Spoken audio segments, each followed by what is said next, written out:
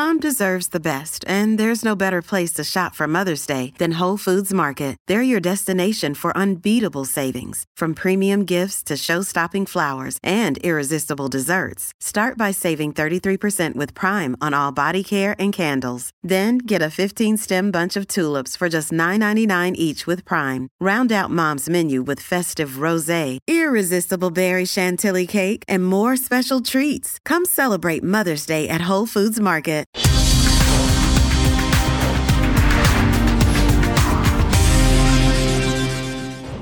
Welcome back to the Gains for Girls podcast. I am so excited for today's guest. Her name is Dr. Carol Hooven. She is going to be helping us understand how to follow the science, right? The narrative that's constantly being pushed. She maintained her PhD from Harvard, where ultimately she ended up teaching for 20 years. Here's my interview with Dr. Carol Hooven. So Carol, Dr. Hooven, thank you so much for coming on. First of all, I know how incredible you are. We have been around each other. We went on actually Dr. Phil together, which never in my wildest dreams did I think we would ever do that. But we've done some things together. I know how awesome you are. Would you start by just kind of letting the listeners know about you, your background, your expertise, and kind of what your knowledge in this whole gender ideology really is? Sure. Thanks. And first of all, thank you so much for having me. I think you're obviously amazing too. So we have a little fan club here. So that's great. But I really appreciate your inviting me on. As far as my relevant background, I earned my PhD at Harvard, and my research, first of all, I studied wild chimps in Uganda before I came to Harvard. And that's what really allowed me to see sort of in the raw, without human culture, the difference between male and female animals. And the males are just a lot bigger and stronger and more aggressive. And that's a fact. And that's a pattern that is relatively consistent across a wide variety of animals, especially in mammals. So that got me really interested in testosterone. So when I came to Harvard for my PhD, that's what I studied. And I really focused on certain aspects of cognition and how the sexes differ and what role testosterone might play in that. So then I just stayed on at Harvard and ended up, as of last year, co-directing the undergraduate program in human evolutionary biology and also teaching. So I taught a lot. That was really my passion. And I taught about hormones and sex differences for over 20 years to Harvard undergrads. Wow. Amazing. So clearly you're very qualified to talk about the topic that has seemed to affect so many now, which is of course the trans issue, trans debate. Which shows you that they don't really have our best interests. And when I say our, I don't mean just female athletes. I don't even mean just women. I mean us as a human, as a species. They don't have our best interests at heart, which is utterly terrifying. Yeah.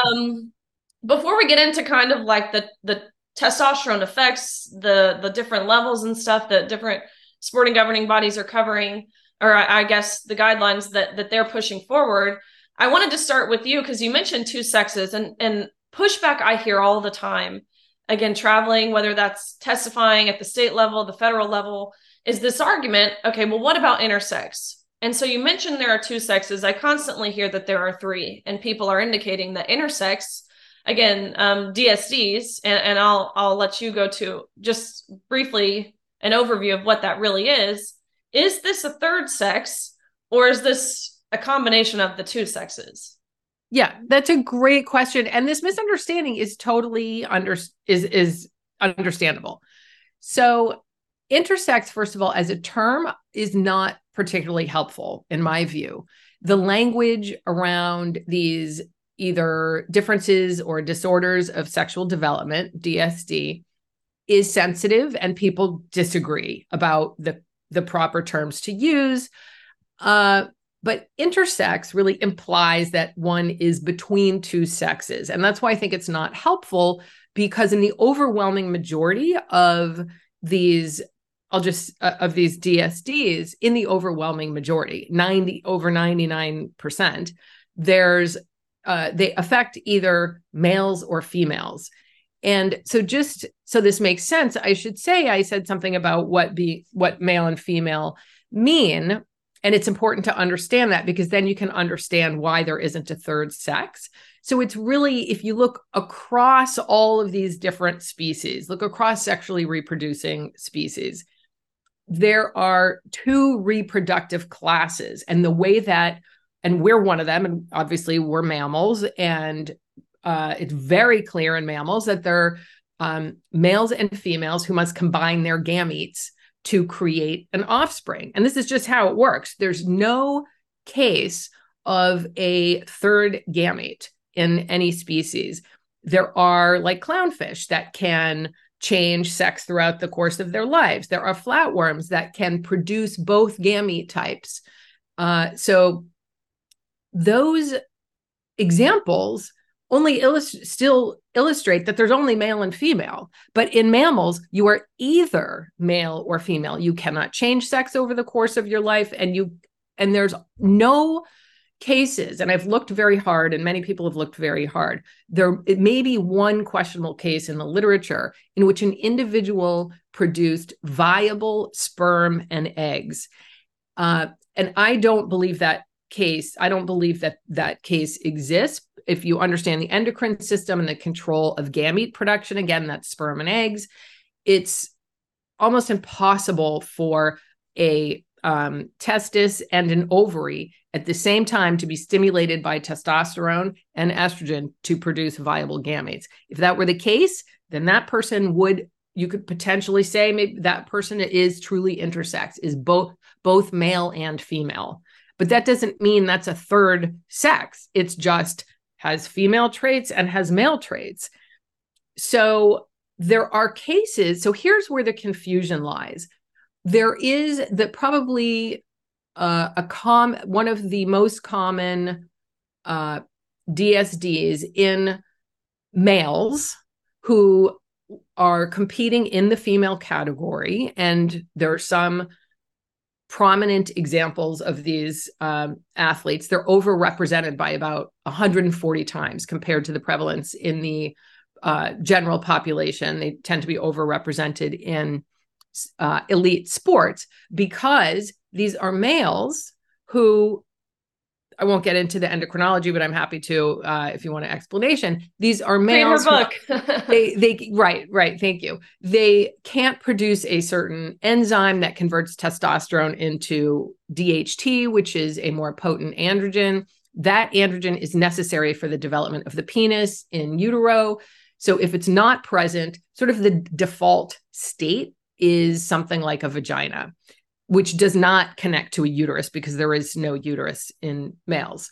Although it's possible if you don't have androgen action that you end up with external genitalia that look female, but everything else is male. The brain is male. There's internal testes that never descend into a scrotal sac. This is called 5-alpha reductase deficiency syndrome, or 5-ARD. It appears that this is what Caster Semenya, the DSD that Caster Semenya had. And there's pretty good documentation on that. And the problem arises because this person is, if born in a potentially remote area without sort of modern medical care, these people might be sexed as female at birth and then raised in a female social category. But most of them actually end up transitioning in puberty to living as a male because they feel very masculine. They tend to feel like a typical male because they've had masculinization of the brain in utero. So that is an example where people will say, look, if this person has something that looks like a vagina, well, that's a female characteristic. That person has male and female traits. So that's an intersex person. No, that is a male who has an underdeveloped, say, external genitalia because of an enzyme deficiency. This is a male. So that is the body plan to produce gametes. And their evolutionary biologists understand why that's important because it explains if you have the body plan to produce gametes, you have different sexual and reproductive strategies than those of us who have body plans to produce ovaries. We have different kinds of hormones, which are reproductive hormones, testosterone and estrogen.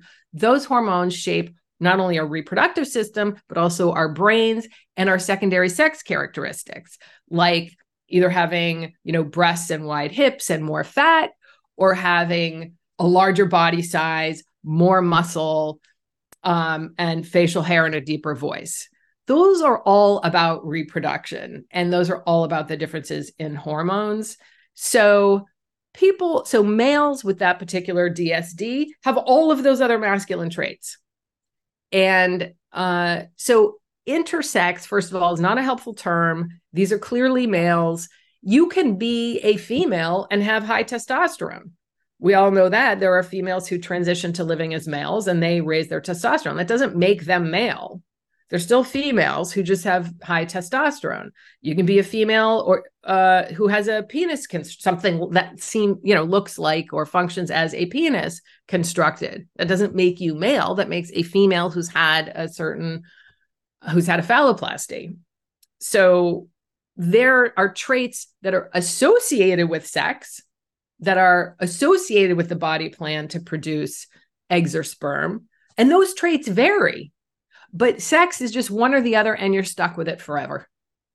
So that's incredibly interesting. Helps. No, it does. It helps me even, right? Because I think as a society, we hear this term intersex. And again, speaking for myself, especially, I would have considered Castor Semenya intersex. And maybe that's, an umbrella term, but having you explain it in the way that you did, to where it presents as a female anatomy, right? But it's really an underdeveloped penis.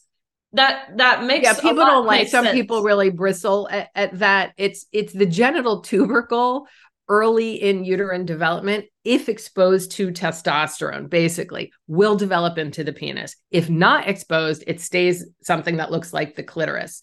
And it's not testosterone. It's actually DAT. It's derivative of testosterone. And what look like labia that all males and females have early in development, they're called the genital folds. Those will develop into scrotal sacs. So scrotal sacs are like sort of elaborate labia. And you have to have DHT to develop those. If you don't have DHT, you're stuck with the labia. So you end up with what is, does have a vaginal opening. And that seems like a vagina. And I just want to say these DSDs, these people need medical care. They have health issues, they have social issues. So, it's hard to just talk about this as like these people are pawns in this game, but these are people who have these differences, or in some cases, disorders that really are, can be quite serious medically and socially. So we should treat these people with respect and compassion and dignity, and they, need the right health care. But for sports, it's a little bit like the transgender issue, where you have to face biological reality, and it can be unpleasant in many ways, but it's necessary if we want to have fair sports to talk about the biological reality. Wow. Oh my gosh, that's incredibly interesting.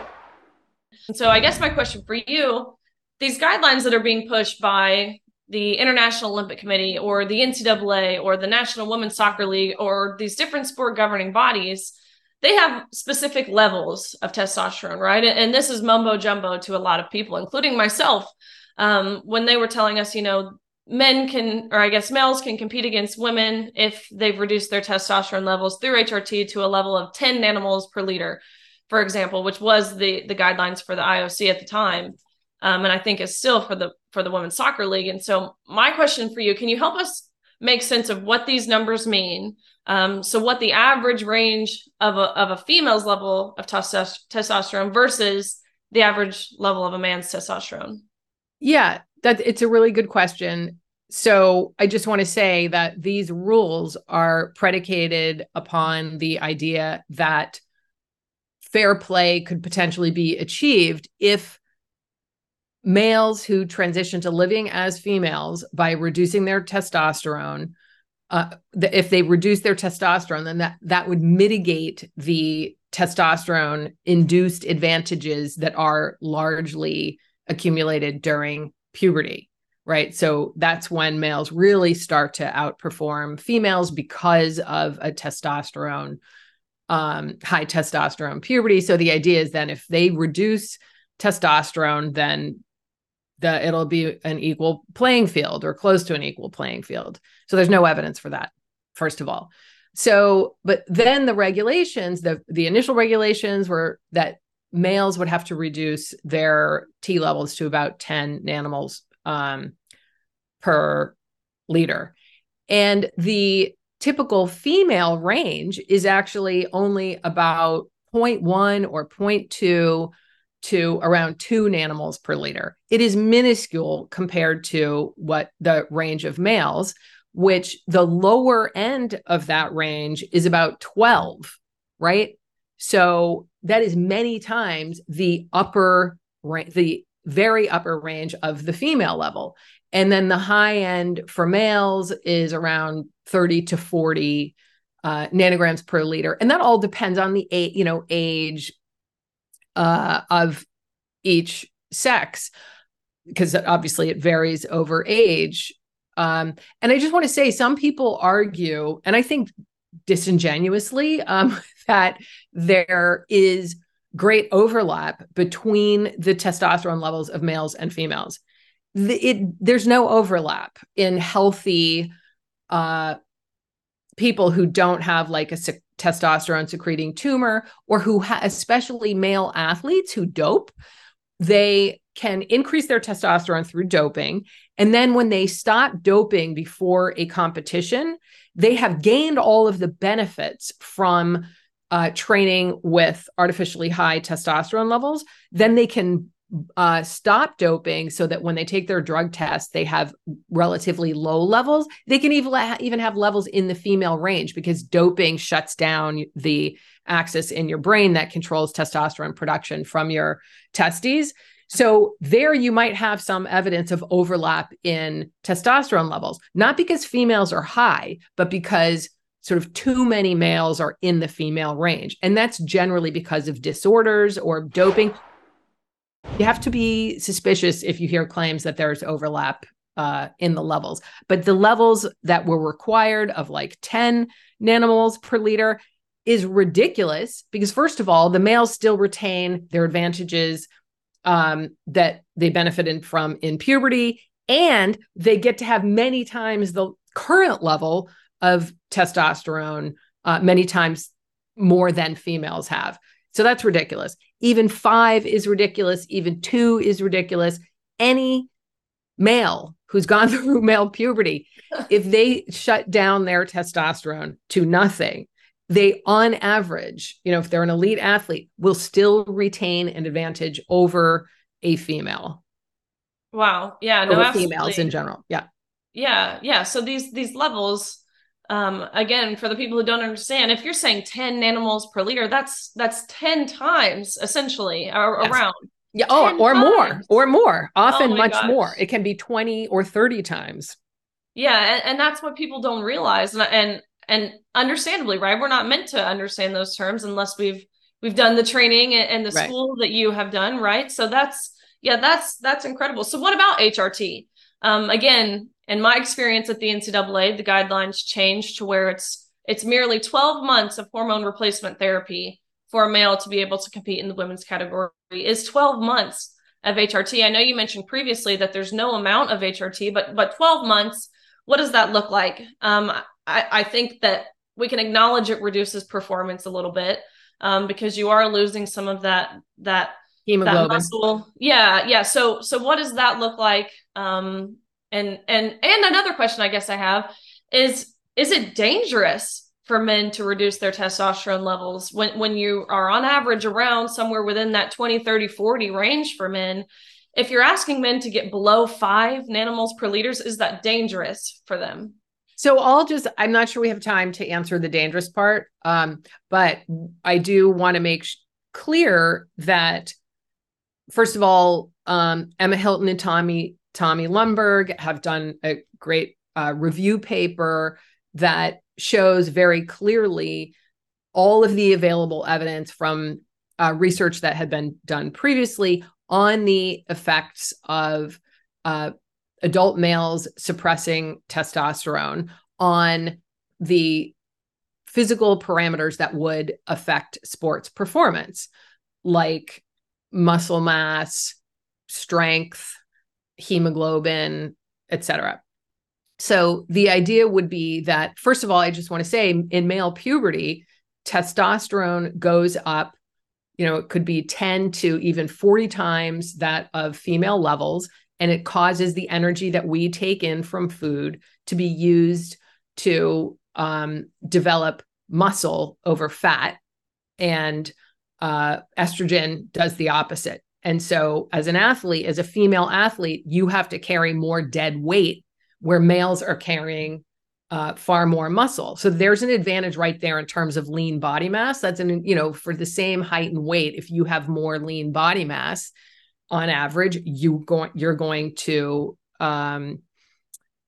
win at, beat females in most sports, right? And that's a large difference in lean body mass and strength. And the, upper body strength can be around 60% higher in males. Like that's a massive advantage in many sports. So there's height advantages. So it depends on the sport, what particular trait is going to give somebody an advantage, but there's a height advantage that is a testosterone mediated. There is bone density advantage, testosterone mediated, muscle mass, much greater muscle mass, grip strength, different sort of bone structure that can aid in throwing, speed and power, especially heart and lung volume. And what did I forget? So strength, speed, and power, right?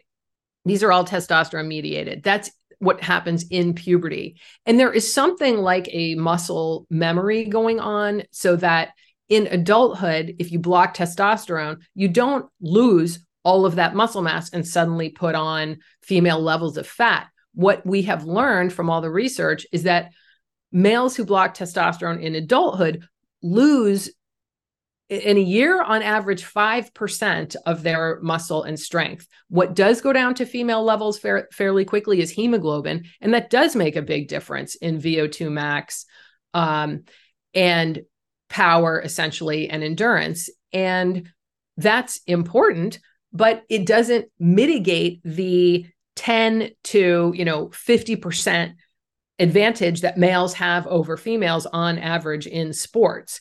It will reduce the advantage, but it's not a fair playing field. You don't reduce height, you don't reduce lung volume, you don't reduce bone density, and you certainly don't lose the entire strength advantage and power advantage. So it doesn't work. And it's just sort of obvious to pretty much everyone, I think, and the science backs it up. Well, I can tell you from my own experience, you mentioned women feeling like they were carrying dead weight. Yes. There were more times than not when I swam, I felt like I was carrying dead weight. So maybe this is my excuse, right?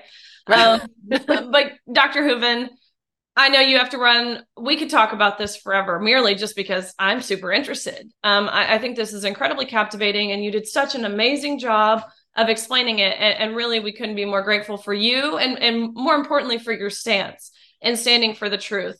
And just very briefly, plug your book one more time. People great. Need to read this. This is an amazing book.